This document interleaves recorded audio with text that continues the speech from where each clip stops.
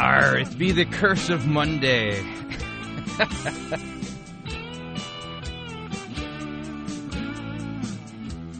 That's the thing about Pirate Christian Radio. We have a leaky boat sometimes. You're listening to Fighting for the Faith. Hope you all had a great weekend. Actually, I spent most of my weekend working. Yeah. The challenges of running a couple of companies and trying to make sure that everything is hitting on the right cylinder so that all of our customers, radio and alike, are being taken care of. Hey, I'm Chris Roseborough. I'm your servant in Christ here to dish up a dose of biblical discernment and to really, take some wild thoughts out there and make them captive to Christ, those wildly disobedient thoughts that are running around, of all places, get this, the church. In fact, I'd be the first person to tell you that church is probably one of the most dangerous places you can be, especially nowadays. There's this creeping fog that's it's like the angel of death from Egypt, from the story of Egypt, and it's creeping into all these churches and turning out the light of the gospel. All right, I got a question for you. We're not going to start with email today. If you pastors out there that are Protestant pastors, help me out here. How do you bless a motorcycle? Where in the scriptures do you see that? And what's the ritual involved? Because the Oaks Fellowship, that's the church that brought us the Dr. Seuss sermon series, the Theologians for Your Noggins, and such wonderfully lovable characters as Zucchini, the Bible storytelling vegetable who was about as obnoxious as Jar Jar Binks in that one Star Wars movie. In fact, if there is a video game out there that allows you to wreak violence on Jar Jar Binks or Zucchini from Theologians to Your Noggins, I would pay money to play those games. Well, anyway, the church that brought you Zucchini from the Theologians for Your Noggins is on the 28th of September this month. They're going to be having a free motorcycle blessing event.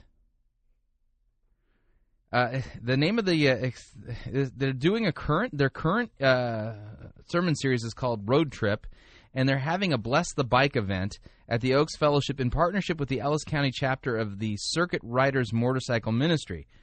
So I asked the question, how do you bless a motorcycle, especially if you're a Protestant? Now, I've heard of Catholics doing stuff like this, the Roman Catholics.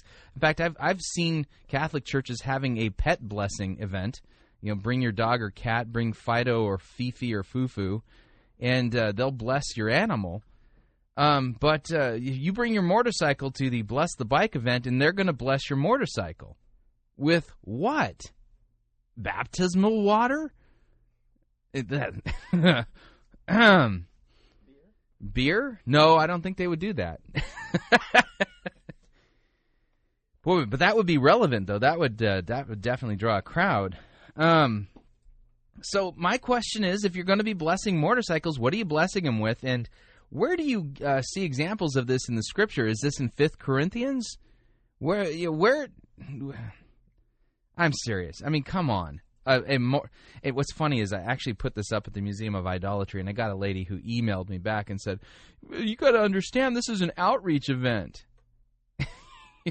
Somebody said, it doesn't matter that motorcycle blessings aren't real. This is an outreach to unsaved motorcycle people. This is ridiculous. I think we have this stereotype of what the typical motorcycle rider is. This is some guy who is something to the equivalent of the human version of a junkyard dog who drives a hog or a Harley and down the byways and highways of America. And this person that if you look at him cross-eyed, that what he would do is come up to you and thump you on the head with a hammer and pull your teeth out with a pair of pliers. I think that's what people think of motorcycle riders. This stereotype. But I used to live in Corona, California, out in the 909 area code, for those of you in Southern California familiar with that lingo. And there was this place near my house called Tom's Farms, and it was the weekend hangout for motorcyclers. I mean, and Tom's Farms, by the way, has some of the best pizza out there. In fact, if you live in Corona, Lake Elsinore, and you want some decent pizza, Tom's Farms is really the place to go to get a good pizza. And so my family, we would order pizza and go to Tom's Farms, and they have a great deli too. Just amazing selection of cheeses, meats, beers, you name it. They've really got a class operation out there. But one time we were waiting on our pizza, and there was a group of motorcyclers out there, and I asked them, so what do you guys do for a living? And the first guy who chimes up, he says, well, I'm an accountant. I'm thinking, here we've got an accountant. This is a guy who crunches numbers and is a pencil pusher during the week. He's out there and riding this really scary motorcycle with leather and has this persona, and he's an accountant. He does taxes. So basically, what's this big motorcycle event that they're going to have? They're going to reach out and bless the motorcycles of accountants, attorneys, pencil pushers, and cubicle dwellers. Because, which leads to a good question. Yeah, that's a good question. Why would a non-Christian bike rider want to have their motorcycle blessed anyways?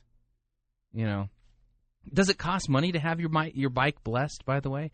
And if your motorcycle is blessed, will it keep it from falling over? Because when it comes to motorcycles, they have a saying, there are two types of riders: those who haven't fallen, and those who have fallen, those who are going to fall.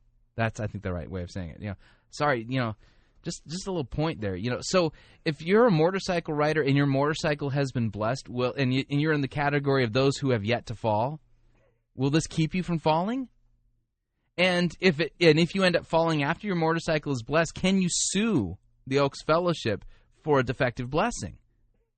No, I really want to know. Could this be a new form of litigation, especially if you bless the motorcycle of an accountant or an attorney? Let's one of those weekend motorcycle attorney guys, and you bless his motorcycle, and he ends up falling and hurting himself. Could he turn around and sue? And, for blessing malpractice? The blessing obviously didn't work, right? Yeah. Why? Why? It's just... Anyway, enough of that story. Oh, man. We have to do a news story here. From the Washington Post. Must-see sermons. By Ben Hubbard, Washington Post staff writer, Sunday, August 31st, 2008. I'll just read it this is all about must-see sermons. Must-see usually is referred to things that have to do with movies, right? Well, here we go. Fistfights, crashing helicopters, and gun-wielding gorillas flashed across the screen. The auditorium filled with the sounds of the jungle as senior pastor Rob Seegers clomped onto the stage in camouflage and combat boots, touting a rifle, canteen, and a machete. "Good morning, Mountaintop," he growled to the congregation before launching into his Sunday sermon based upon the R-rated, curse-filled Hollywood hit Tropic Thunder. What? We can go to church now and delve into the deep spiritual meanings of a Ben Stiller satire comedy, Tropic Thunder. Yeah. Will the movie reviewers be giving? How many stars does Seegers get for this sermon? Does he get a thumbs up and some thumbs down? And what's funny is that now this is really telling how old I am. The guys who did the thumbs up and thumbs down, one of the original guys is dead. Siskel and Ebert. I think Ebert's alive, right? Or is it Siskel? Ebert's alive. He's retiring. So, they have new thumbs that are doing these things, and I haven't really been paying attention to the new thumbs. Yeah, will Siskel and Ebert be giving this sermon 2 thumbs up? So he did an entire sermon series on Hollywood movies, delving into the deep spiritual meanings of Tropic Thunder. You know, I'd like to do a sermon series on Animal House. At least you can use that as a prime example of original sin, or the theological concept of concupiscence. Yeah. Let me continue reading. The audience chuckled at his grisly soldier act and gave him some loud amens. If there were an Oscar for sermons, Seegers would be a contender. There's his Dark Knight performance when he roared up to the pulpit astride a Suzuki motorcycle, dressed like Batman, and his whip-cracking Indiana Jones in his green-suited Hulk. Perhaps most memorable was when he bumbled out wearing a ratty wig and a blood-red smile across his face, ranting like a maniac. When I went into the church as the Joker, there was complete silence, Seegers recalled fondly. People were stunned because I was acting as if I was evil. Well, actually, Seegers, you weren't acting. Oh, man. Since June, Seegers, senior pastor at Christ Chapel Mountaintop in Prince William County, has based his sermons on the summer's blockbusters, managing to draw life lessons from the most unlikely subject matter. Life lessons. Yeah, I took a look at their website, by the way, and guess what? They're purpose-driven. Shazam! More fruit from Rick Warren and his purpose-driven church movement. Thank you, Rick. Yes.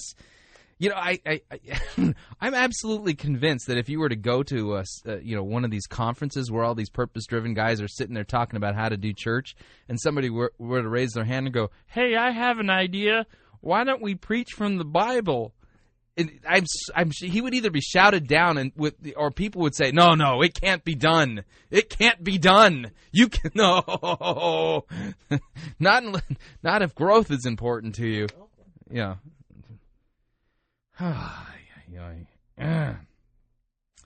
So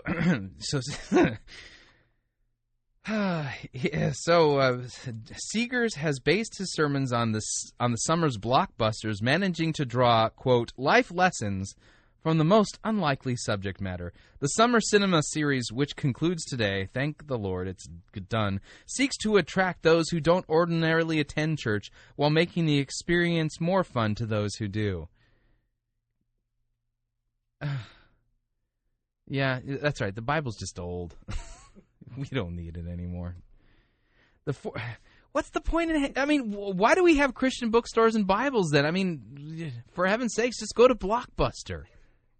You know, is your Christian life languishing? Do you feel like you're stalled spiritually? Would you like to have a more Christ-centered experience in your Christian walk? Well then, go to Blockbuster Video and pick up the latest Batman series. Batman, chock full of life lessons from the most unlikely source. Do you need a little bit of a pick-me-up? Take the spiritual lessons from Spider-Man. Is your love life really languishing? Oh, come on over to our romance section. You can take a look at Little Women. We've got a great selection of chick flicks that will help you with the spiritual problems that you're having in your marriage. It's kind of sad. I couldn't really list any real chick flicks off the top of my head. I'm so insensitive. Oh, man. The 4-year-old church averages about 20 visitors a week in addition to members, which is significant considering that attendance usually lags during the summer. 20 visitors a week. Well, yeah, you know. The offense of the cross isn't there. We try to make church and God applicable to people's lives. Well, what does God have to do with any of these movies? Does does Jesus have a cameo appearance in Batman? Yeah, it was Alfred Hitchcock. He would always have a cameo in all of his movies. I think M. Night Shyamalan's doing that too. He has cameos in many of his movies. Does Jesus have a walk-on role in any of these movies? One? Come on. Tropic Thunder. Jesus makes a cameo appearance in Tropic Thunder. Seegers bases each week's message on the highest-grossing movie the previous weekend. He sees the movie, then prays about how to extract a biblical message.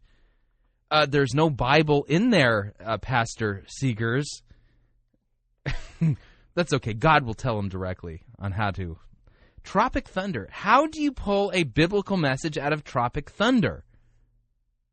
Maybe I'm just closed-minded.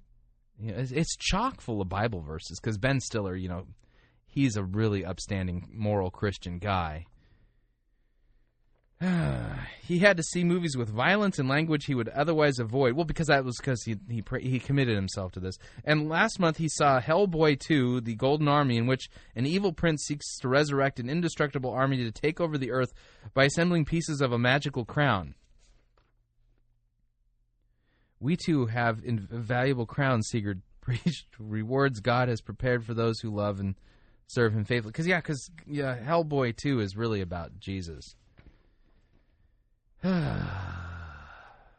see. For his Dark Knight sermon, Seegers drew from the movie's bleakest point. When Batman is struggling with demons, both real and personal, Seegers preached on the faith needed to endure in hard times. Take that frown and turn it upside down. Yeah. I'm sorry. I think Hellboy is the appropriate way of describing his church. Oh, man. Moving along. This is from the Ooze. I apologize ahead of time for the language in this article. I did not write it, but I will be passing it along. The Ooze. If you're not familiar with the Ooze is a very popular emergent site. And what do they do there? They converse. They discuss. It's like Coffee Talk. Remember the Saturday Night Live sketch Coffee Talk? The Civil War was neither civil nor war. Discuss. That's the emergent church. Name of the article is Why Christians Suck by Tom Davis. Why Christians Suck. See if you can work your way through this one. Can you argue your way out of this? I mean, we shouldn't be doing that because arguing and stuff like that, that's modern. This is a postmodern website. But apparently he's arguing, though. Each Sunday, millions of Christians in America gather to worship the God who commands us to love our neighbors as ourselves. Maybe I should read it in a whiny voice. Let me try this again from my liberal whiny voice.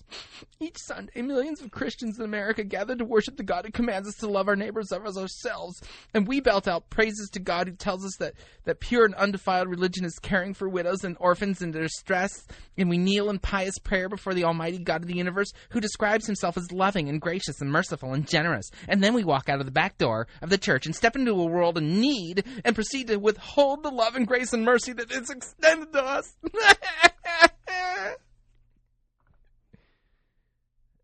It works that way. This is a Screedle piece, I think. Let me read it in a normal voice. Each Sunday, millions of Christians in America gather to worship the God who commands us to love our neighbors as ourselves. We belt out praises to the God who tells us that pure and undefiled religion is caring for widows and orphans in their distress. We kneel in pious prayer before the almighty God of the universe, who describes himself as loving, gracious, merciful, and generous. And then we walk out the back door of the church, step into a world in need, and proceed to withhold the love and the grace and the mercy that is extended to us. Tom, who are you talking about? And what are you talking about? Well, let's continue. We might as well give God the middle finger. Those emergents are so cool in how they use language. They're so relevant. Anyway, we might as well give God the middle finger. Outside of a tiny minority of Christians, we have become self-centered group of priggish snobs. In short, we suck. Before you pick up a rock and throw it at me, think about this. I could have used other words that aren't as nice as suck, like whitewashed tombs, brood of vipers, fools, or even the ever-ego-inflating get behind me Satan. Does he... Hey, Tom, have you ever read any of that in context? When Jesus was doing a little name-calling, what was the primary problem regarding the Pharisees? Self-righteousness.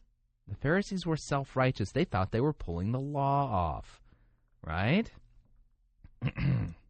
Get behind me, Satan, was because, well, Peter had in mind the things of men instead of the things of God. And he was trying to dissuade Jesus from going to the cross and dying on the cross. And what was Jesus' response to that? Get behind me, Satan. Okay, so Jesus used all of these choice phrases to describe religious leaders and some of his closest followers. But calling someone a whitewashed tomb just doesn't cut it anymore. We suck is a much better choice for our cultural context. Poverty sucks, divorce sucks, and unfortunately some Christians suck too. So basically the reason why we suck, according to Tom Davis, is because we haven't solved the poverty problem yet. Yes, that's right. Jesus didn't say go and make disciples. He said go and solve the poverty problem. Go and eradicate poverty. Here are the facts. 85% of young people outside of the church who have had connection to Christians believe present-day Christianity is hypocritical. So 20% of the people in America don't believe that the United States actually walked on the moon. So what? Woo-hoo! Okay. Okay, inside the church, 47% of young people believe the same thing. And why wouldn't they? We're pretty stingy with our money. 80% of the world's evangelical wealth is in North America. That's proof that we're stingy. Giving by churchgoers was higher during the Great Depression than it is today. Christians give an average of $13.31 per week to their local church, and only 9% of born-again adults report tithing in 2004. Let's take a... Why do Christians suck? The reason why Christians suck, according to Tom Davis, an emergent guy writing for the Ooze, is because we're stingy. You know, I have an idea. Why don't we just, as Christians, advocate for global Marxism? That way, we can just eradicate the unfairness altogether. That's what we should do, don't you think? Think about it. If the reason why we suck as Christians is because we're supposedly stingy with our money, and these stats prove it, that's quite a broad brush you're painting with there, Tom. Then I think that we need as Christians to basically, the solution here is we need to institute global Marxism. We need to set up a one-world government that's responsible for evenly distributing all of the world's resources so that everybody has exactly the same thing and nobody has anything more than anybody else. It's time for us Christians to get behind global Marxism because we suck. Because it's not fair that we have money and other people don't. Don't you think? Yeah. Yeah, I'm with you, Tom. Global Marxism. That's the way to go. Power to the people. This is ridiculous. Does anyone know how to actually argue? I mean, the problem with this piece is that as far as an argument goes, if I may use the word, this argument sucks. It's really lame. I mean, this is the kind of stuff I would expect from an 8th grader. You know, that's the depth of the argumentation in this article. Yeah, maybe Tom is an 8th grader. Hey, Tom, if you've graduated from the 8th grade, I apologize. But I do want to see your diploma. I don't want to talk about Obama. Sorry, I'm looking through my stack here. Oh, boy. You guys remember Promise Keepers? You know what I called them? Promise Breakers. Yeah. Because, you know, every year they go and they'd have these big stadium rallies and do the hoorah and the rah-rah, and we're going to rededicate ourselves and because we're men. And, you know, you have to beat a drum and bang a gong and cry and hug at all the other men. And then the Promise Keepers, what do they do the minute they left the stadium? They go and break their promises. Why? Because they're sinners. We all are. The problem is that we sin. The solution to our sin, by the way, is the gospel. That's the only way to get rid of your sin. Christ absolves you. He died for your sins. Bill Hybels challenges thousands to refuse God nothing. You know, it sounds so good. It sounds so avant-garde. It sounds so sold out for Jesus. You know what it sounds like to me? Absolute formula for hypocrisy and failure. Fairfax, Virginia, church leaders attending the Leadership Summit at sites across North America were left with a sobering reminder of the world's woes and the difficult tasks they have at hand in carrying God's calling. God's calling is not for us to go and solve all the world's woes. We are called to go and preach the gospel and make disciples. That's our call. Or, to put it another way, the message of the gospel is the mission of the church. They were asked if they could be fully yielded to God, as one of the most famed humanitarian figures in history had been. More than 50,000 leaders stood up at the conclusion of the 2-day annual summit hosted by the Willow Creek Association, repeating some of the proverbs Mother Teresa had lived for over 4 decades of her life. God, I yield myself to you, they said. I will do your bidding without delay. I will refuse you nothing. I will seek to love you as you have never been loved before. Here I am, send me. After studying for months about Mother Teresa, Bill Hybels of Willow Creek Community Church in South Barrington, Illinois, painted a powerful picture of the pint-sized Catholic nun who had given herself fully to God even during periods when she could not feel God's presence. No, she didn't. She was a sinner just like you and me. Even though I don't feel his presence, I will seek to love him as he has never been loved, Hybels quoted her as saying. The megachurch leader admitted that such words were foreign to his spirituality, noting that no one has affected him more deeply than Mother Teresa. What about Jesus Christ? He said the entire summit was worth it for him just to do the research on this woman. Did they have a motorcycle blessing after the leadership summit? Are you lighting up the radar screen in heaven by your yieldedness? Hybels asked, if you were God for a day, would you pick you? This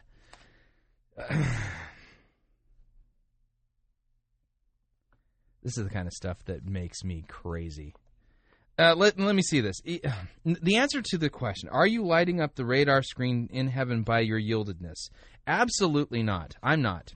I am a wretched and depraved sinner. The things I don't want to do, I do. The things I do want to do, I don't do. Does that sound familiar to any of you that's ever read the Bible? Daily, I sin much. Daily, I have to avail myself of the mercy and forgiveness of Jesus Christ. But the good news is that there was somebody who lit up God's radar screen regarding his yieldedness. That man was Jesus Christ. He yielded perfectly to God, the Father. If you were God for a day, would you pick you? Well, that's the thing. What logic are you using? If I were God for a day, would I pick me? Well, it seems that God picks the people that we would least expect him to pick. He picks prostitutes and sinners, and Jesus said it's the sick that need a physician, not the well. So according to Scripture, Christ is not looking to pick people based on their yieldedness. Oh, and by the way, we're all dead in trespasses and sins by nature, and are hostile to God. So God could have basically said to the whole lot of us, to hell with you. Couldn't he have? So these little pep speeches and stuff like that, as far as I'm concerned, yeah, it makes great press in the Christian Post. And, he just sounds like he's just so yielded to God. Hybels is challenging thousands to refuse nothing to God. Well, why don't you start first, Bill? You show us how it's done. Pastor Bill, are you perfectly yielded to God? Are you refusing God nothing? And once you live an entire lifetime of doing that, let me know if you've done enough. How do I measure my yieldedness? What does that mean? And by the way, God already did pick me in Christ. Crazy stuff.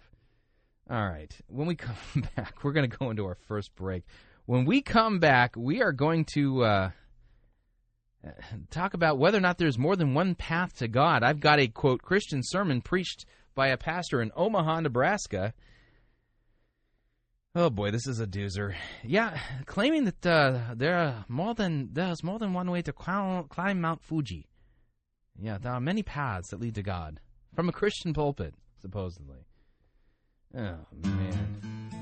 If if you would like to email me and tell me how yielded you are, and if God would pick you based upon your yieldedness, and how you're actually refusing God nothing. Or maybe you want to talk about how Christians suck, or actually know the proper way to bless a motorcycle. The way you do that is to email me, talkback@fightingforthefaith.com. Talkback@fightingforthefaith.com. We'll be right back.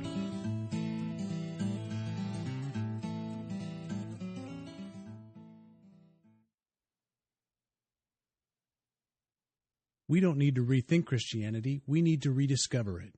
You're listening to Fighting for the Faith.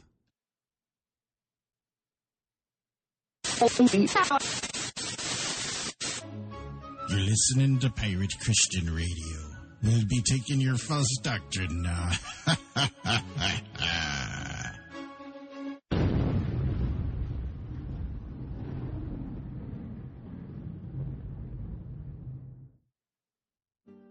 My local Christian bookstore just sells Jesus schlock. Where can I find good material? We at NewReformationPress.com are committed to providing a hand-picked selection of books and teaching materials that educate, inform, and entertain while uniquely maintaining a relentless focus on the gospel.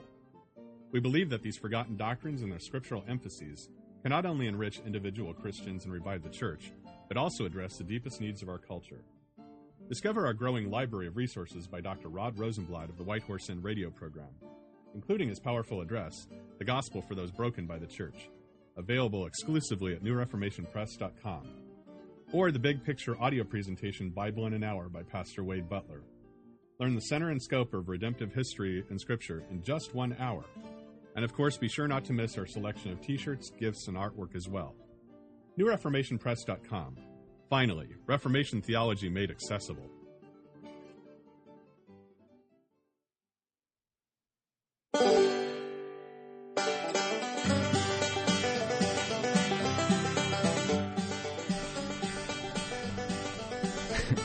I love this music.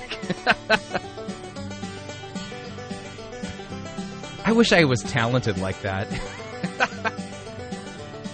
Yeah. Yeah. All right. Welcome back to Fighting for the Faith. As much as I love Peach Cobbler, that's the name of the song. We're going to have to move on. Got to put that into the mix every now and then. All right, welcome back to Fighting for the Faith. All right, how many, Finding Your Paths to God. Name of a sermon on John 4:16, preached by the Reverend Chuck Currie. Apparently from Nebraska. At least I think that's where he's from. I may be wrong. He's from somewhere out there. That's a good way to put it. And so the question is, okay, the sermon text for this sermon, the name of the sermon is on Finding Your Paths to God. The sermon text is John 14:6. Let me read the passage to you, the verse. Jesus said to him, I am the way, the truth, and the life. No one comes to the Father except for through me. A little exclusive talk on the part of Jesus Christ. And the Reverend Chuck Currie is the one here who's going to be preaching. And let's see if he actually, he's in Portland, Oregon. Sorry about that. Yeah, Portland, Oregon. I was looking at the picture trying to figure out where he's from. He's not from Nebraska. He's in Portland, Oregon, and the reason I said Nebraska is because somebody from Nebraska emailed me with this. So, again, I'm old. My lines get crossed. So, Reverend Chuck Currie, paths to God here. Finding your paths to God. Jesus said, I'm the way, the truth, and the life. No one comes to the Father except for through me. Sounds kind of exclusive to me. Let's see what this Christian, in quotes, pastor does with this passage. Here we go. Anytime we talk about religion, this question always comes up. Which is the right religion? Christians quickly point to John 14:6, our reading from this morning, as evidence that the Christian faith is the only true religion. Yeah, because that's what the passage says. We're off to a bad start because he's already setting this up as a foil. Yeah, you believe that Christianity is the only true religion? Well, let's see how you get out of this one. But is that really the case? Yes, that's really the case. When we assert that we and we alone know the mind of God, the implications can be disastrous. Now, hold on a second here. By the way, this is what we call theological sleight of hand and misdirection. Okay? He just said, he basically read the text, and then he said, if we claim that we know the mind of God, how dare we? By the way, when you quote see, here's the deal. I don't claim to know the whole mind of God, okay? In fact, what very little I know about God, or what you know about God, I get my information because God actually revealed that information about himself in his word, called the Bible, okay? What is Scripture? In part, it is a revelation from God regarding who he is, what he does, how we're saved, where we came from. And so what little information I understand about God comes from the Bible. I don't claim to know everything about God. That would be ridiculous. I'd have to be a god to know everything about God. And, well, ask my wife. I ain't a god. Although I look like Buddha. Different story. Okay, so this is okay. I'm kind of deconstructing a magic trick here. So when one of these liberal people, oh, how dare you think that you know the whole mind of God? No, I don't claim to know the whole mind of God. But what I do know about God, God has revealed. Okay, so this whole idea of pulling the arrogance card, it's a form of misdirection. Otherwise known in logic, it's called a red herring. Okay, red herring, you know, basically, boy, that would be very distracting. Bring a big red herring out on stage, that would distract people. So this is a red herring. Let's continue. Let me share two brief recent examples. This month, the United States Senate, which opens up all of their sessions with a prayer, invited a Hindu chaplain to deliver the invocation. This is what he planned to say. Let us pray. We meditate on the transcendent glory of the Deity Supreme. Deity Supreme. It sounds like a chocolate cake or something. I worship the Deity Supreme. I would like a slice of Deity Supreme. Can you supersize that, please? Sorry. Who is inside the heart of the earth, inside the life of the sky, inside the soul of the heaven. May he stimulate and illuminate our minds.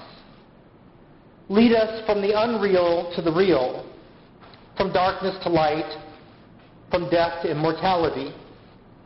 May we be protected together. May we be nourished together. May we work together with great vigor. May our study be enlightening. May no obstacle arise between us. May the senators strive consistently to serve the welfare of the world, performing their duties with the welfare of others always in mind, because by devotion to selfless work, one attains the supreme goal of life. May they work carefully. Yeah, by the way, he's reading a Hindu prayer from a Hindu guy who was going to open up a session of the Senate, and this is the prayer this Hindu was going to pray. And apparently this really rings true with him. Carefully and wisely, guided by compassion. Keep in mind, he's reading this in a church, a Christian church. Compassion and without thought for themselves. United your resolve, united your hearts. May your spirits be as one, that you may long dwell in unity and concord. Peace, peace, peace be unto all. Lord, we ask you to comfort the family of former First Lady, Lady Bird Johnson. Amen. But as Chaplain Zed began his prayer, protesters, egged on by the so-called American Family Association, interrupted. Reuters news service reported the story this way. 3 protesters disrupted a prayer by a Hindu chaplain Thursday at the opening of a Senate hearing, calling it an abomination and shouting slogans about Jesus Christ. It was the first time the daily prayer that opened Senate proceedings was said by a Hindu chaplain. Capitol Police said 2 men and 1 man were arrested in charge of causing a disruption in the public gallery of the Senate. They shouted, "No Lord but Jesus Christ." Okay, all right, so persecution of Hindus by Christians. Can you imagine? How dare those Christians actually say that there's no Lord but Jesus Christ? How dare they? There's only one true God, and it's an abomination.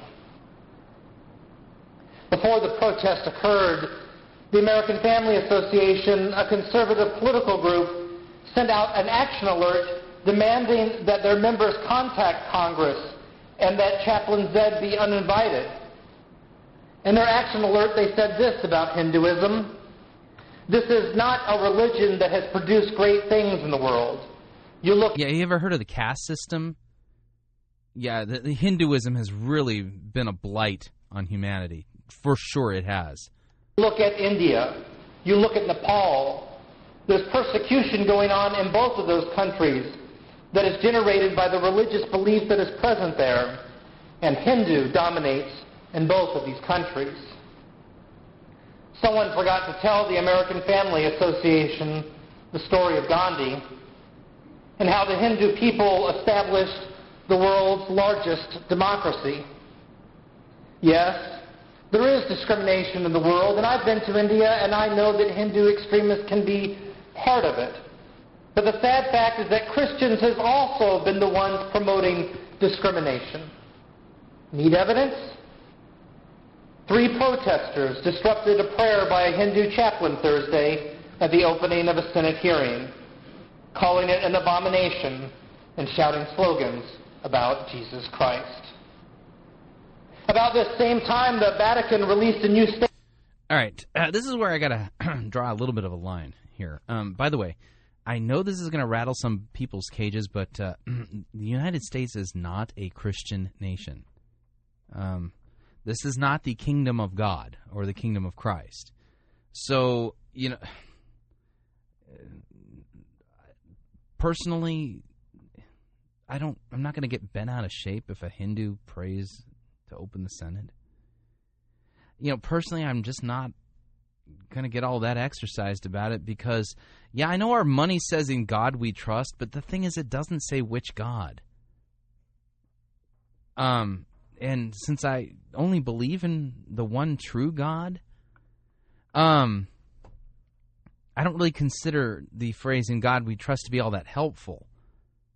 And when my kids say the Pledge of Allegiance, one nation under God, which one? All of them? None of them? I mean, the unknown God? See, I don't really care. But where I really think that there really should be discrimination is in the Christian church. A Hindu praying in a Christian church as if that somehow we have any common bond with them whatsoever, aside from the fact that we're humans created by God, I would draw the line there. So I believe in discrimination in the church. We preach Christ and Him crucified, and we preach that He is the only way of salvation because that's what He said. But let's see how Pastor Currie deals with the passage, because he's going to get there. And it's, Harry Houdini, I don't think could have gotten out of this spot. But Pastor Currie seems to find a way to get around that really thorny, difficult passage where Jesus says that no one comes to the Father except for through me. It seems like it's locked tight, right? No, not to Pastor Currie. Statement on their understanding of what the church is and what the church isn't. Let me read you part of this story from Religion News Service. The Vatican on July 10th reasserted the primacy of the Roman Catholic Church.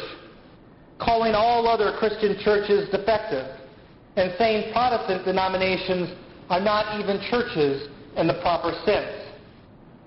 The statement, which was ratified and confirmed by Pope Benedict and published with his approval, reiterates some of the most controversial ideas in a 2000 Vatican Declaration published under Benedict's authority while he was still Cardinal Ratzinger.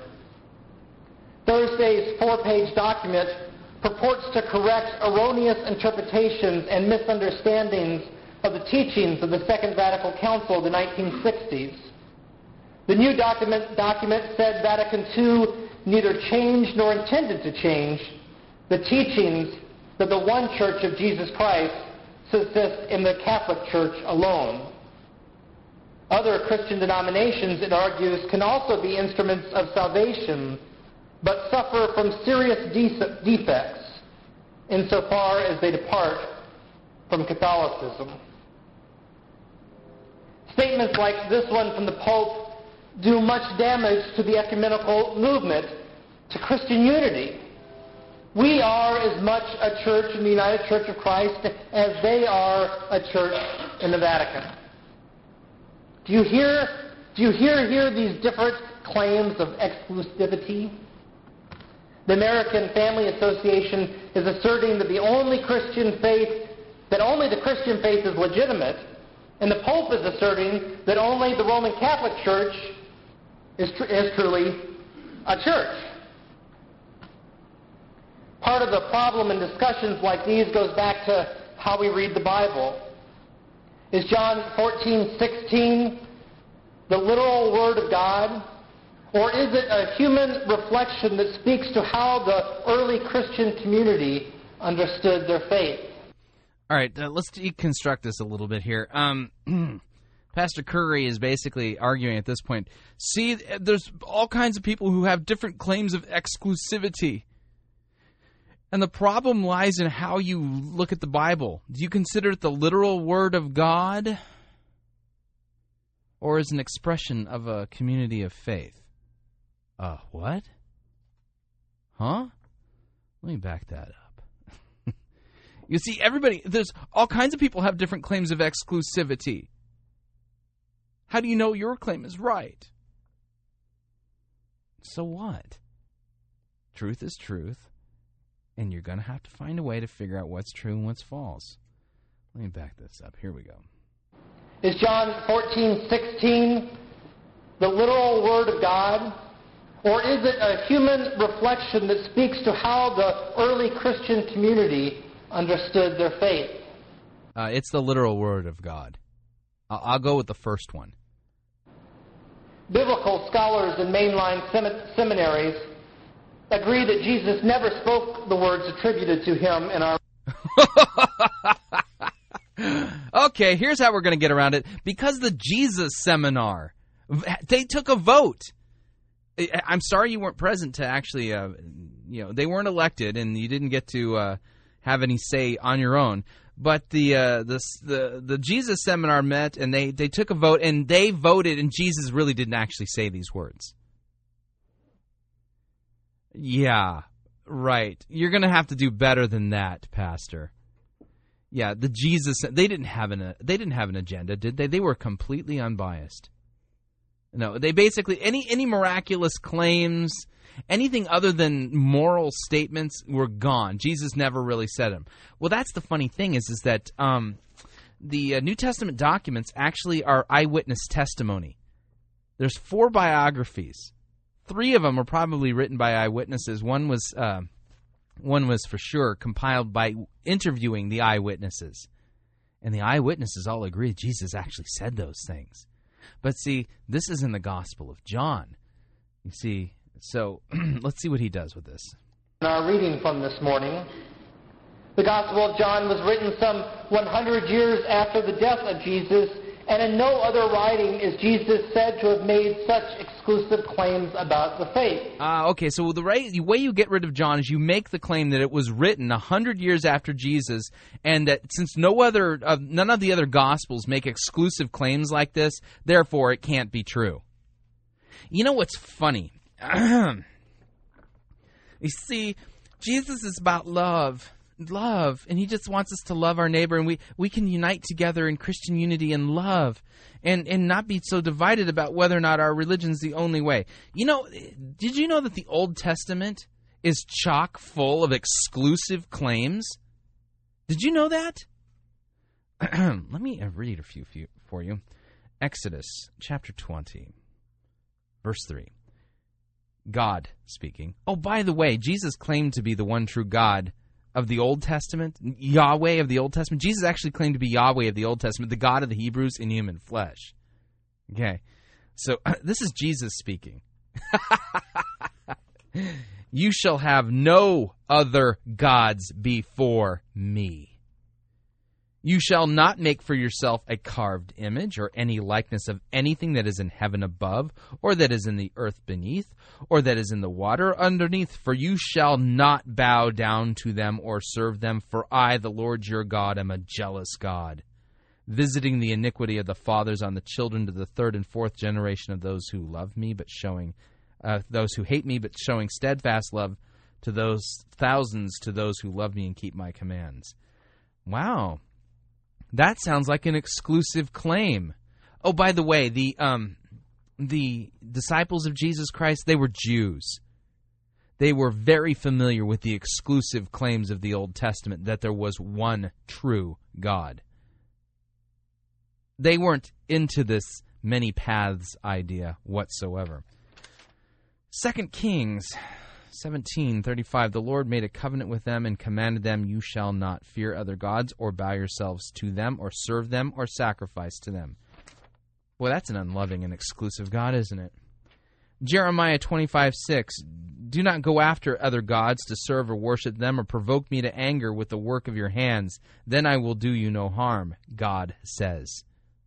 That seems like an exclusive claim to me. Does that sound like an exclusive claim to you, John?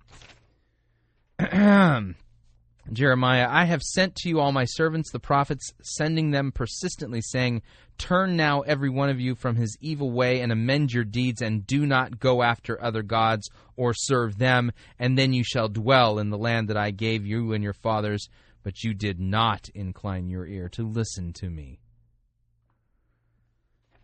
I'd like to read you a story. Since liberals and emergents are into narrative theology, I would like to read some narrative to you.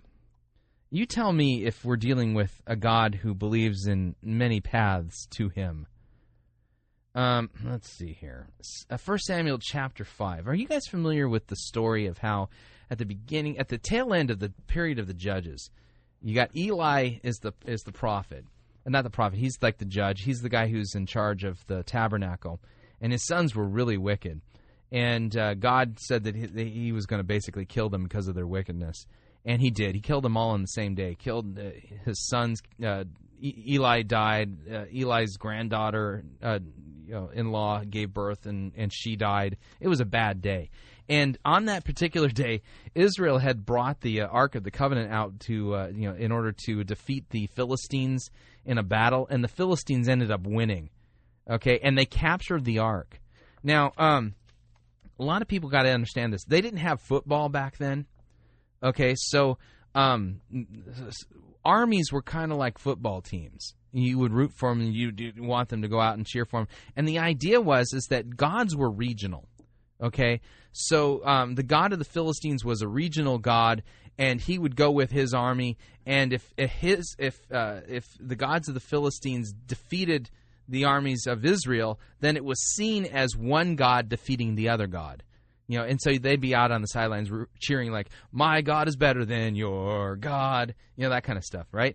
Okay, so, when an army lost, it was considered a defeat of their deities, because deities were regional.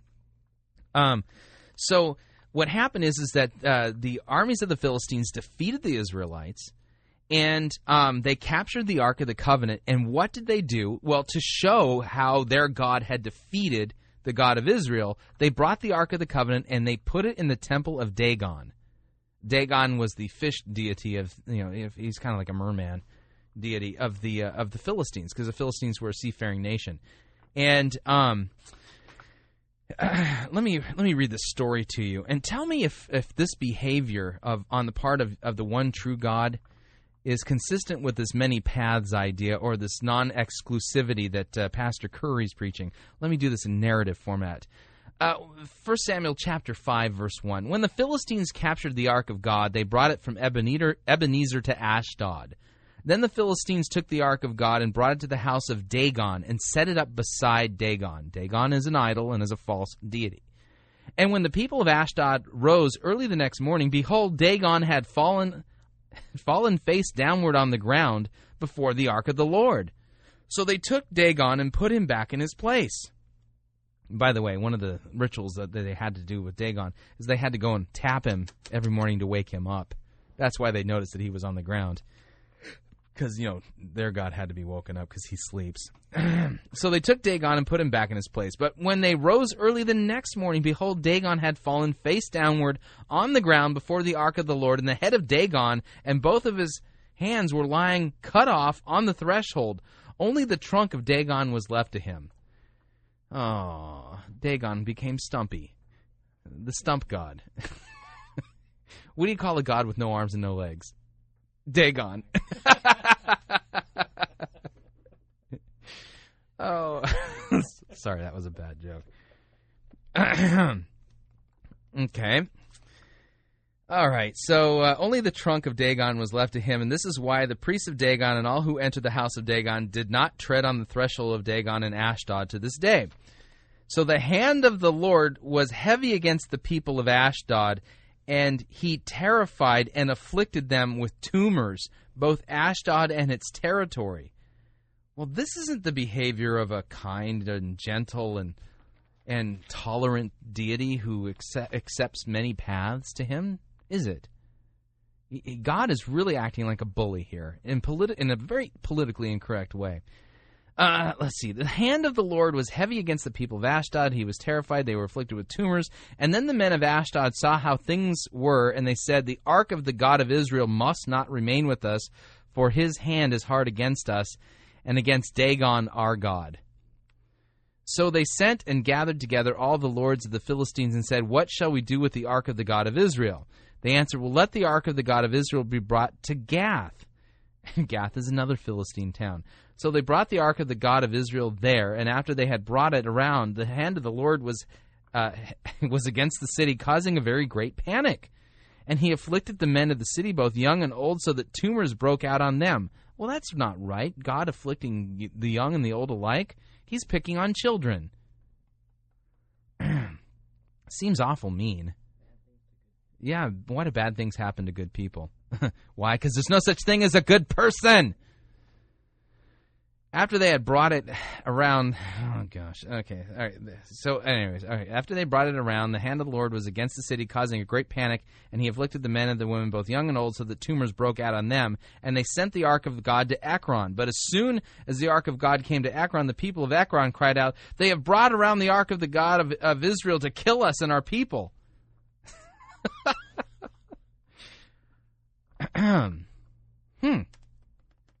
What's the deal? Pastor Currie would have you believe, by the way, we're going to go a little long today. We're going into extra innings. Pastor Currie would have you believe that this exclusive talk of Jesus is completely out of character with Jesus. Oh, no, it's not, because Jesus claimed to be the God of Israel in human flesh. And the God of Israel didn't put up with other gods. He said he was a jealous God, and he would not allow worship of other gods to be credited as if it was worship to him. He said, you will not bow down to these other gods. Yeah, the God of Israel even went so far as to call that type of idolatry spiritual prostitution. Whoring. Yeah, that was the verb, whoring after other gods. When Israel would go whoring after other gods. So, I'm sorry, but your liberal scholars that voted against the things that Jesus said, they're Johnny-come-latelys, and I'm sorry, their credentials don't overthrow the credentials of the early church in the New Testament or the Old Testament, because the two actually flow together. It makes perfect sense that Jesus would make exclusive claims because he is the God of the Old Testament. Let's continue. So why, after 100 years have passed since his death, would someone remember things so differently? Because actually the story you're telling is not a true story. Okay? The Gospel of John was written by the apostle who remembered correctly what Jesus taught. That's what's going on here. You and your notions that this was written 100 years after Jesus and doesn't reflect what Jesus said is absolute rubbish and hogwash, and it is a liberal myth. So starkly differently. It might be better to read this passage as a statement of faith from the early Christian community who believed with conviction that Jesus was the way, the truth, and the life. I share that conviction today. But I'm not so arrogant to think that my own understanding of God surpasses all other understanding. This has nothing to do with arrogance or humility. That is a false category. Again, God has revealed these things, and you are arrogant if you are denying them. That's what arrogance is. You denying what God has said, and somehow in your arrogance thinking you know better than God. That's what's going on here. Don't sit here and say that we're arrogant because we believe what God has said, because we believe what Christ has said. You are arrogant because you are denying it. Of God. Or to think that God chooses only to speak to the people of ancient Israel, and that we were fortunate enough. Well, that's the thing. God chose them, and he said that he did speak to them. We know with certainty that he did, because Jesus Christ affirmed that the Old Testament was the Word of God, claimed to be the God of the Old Testament, and proved it by raising himself from the dead 3 days after he was crucified under Pontius Pilate. To inherit those stories. Is it possible that God speaks through Judaism, Islam, Hinduism? No, it's not possible that God speaks through Islam or Hinduism or any other false religion. It's not possible. Sorry, those religions contradict the one true faith that we have handed down to us in the Scriptures. So therefore, they are not true. In the world's other great religions? In the Gospel of Thomas, a collection of Jesus' sayings. Okay, notice something. He is quoting from the Gospel, the Gnostic Gospel of Thomas. Okay, let me back this up. You cannot. Okay, he is denying that the Gospel of John is canonical, and now he's going to quote from the Gnostic Gospel of Thomas, as if it's authoritative. Let's back this up so that you can hear the context. Or to think that God chooses only to speak to the people of ancient Israel, and that we were fortunate enough to inherit those stories. Is it possible that God speaks through Judaism, Islam, Hinduism, and the world's other great religions? No. In the Gospel of Thomas, a collection of Jesus' sayings that date to before all the other Gospels. Lie. That is an absolute lie. Okay, I'm gonna state this emphatically. He just said that the Gospel of Thomas predates all of the other Gospels. That is an outright, flat-out lie. He cannot prove that textually. He cannot prove it from the extent. I think we only have one fully intact copy of the Gospel of Thomas. And the earliest quotes that we have from the Gospel of Thomas are from the 3rd century. I'm sorry, the Gospel of Thomas is old. It is old. It does not predate Matthew, Mark, Luke, and John. And if you've read it, since he wants to quote from the Gospel of Thomas, if you've read it, the Gospel of Thomas is kind of like fortune cookie sayings. It's a Gnostic text. The Gnostics don't like matter. They think matter is evil. They're more into hidden knowledge and stuff like that. And it teaches that the truth is found within you using a divine inner light. But what's missing in the Gospel of Thomas is any of the historical context. Whereas the true Gospels tell you where Jesus was, who he was talking to, what he said. He traveled here, he said this, he went there, he said that. In the Gospel of Thomas, none of the historical narrative is there. It's just a collection of supposed sayings. But since he wants to quote the Gospel of Thomas as authoritative, I would refer him back to the Gospel of Thomas, number 114. Simon Peter said to him, "Let Mary leave us, for women are not worthy of life." Jesus said, "I myself shall lead her in order to make her a male, so that she too may become a living spirit resembling you males. For every woman who will make herself male will enter the kingdom of heaven." Okay, catch what's going on here. Pastor, and I mean that in the loosest term here, Pastor Currie is actually quoting from the Gospel of Thomas as if it's authoritative. He's just taken the Gospel of John and chucked it out, claimed that it was written 100 years after Jesus walked the earth, and doesn't accurately record what Jesus says. And now he's saying that the Gnostic Gospel of Thomas, which we only have one full copy of, and it's 3rd century, it's late. He claims that it predates the actual Gospels we have in the New Testament, and that it's authoritative. Yet the Gospel of Thomas teaches that unless a woman becomes a male, she cannot be saved. What's that surgery they use to make a guy into into a eunuch? The lapidotomy. Yeah, a woman has to get the reverse of a lapidotomy. Yeah, so women, you better start cross-dressing and go get that surgery to become a man so that you can be saved according to the Gospel of Thomas. Yeah, Pastor Currie quoting the Gospel of Thomas as if it's authoritative. We continue. And perhaps even before Paul's letters, it is written, Jesus said, "If those who lead you say to you, 'Look, the kingdom is in the sky,' then the birds of the sky will get there first.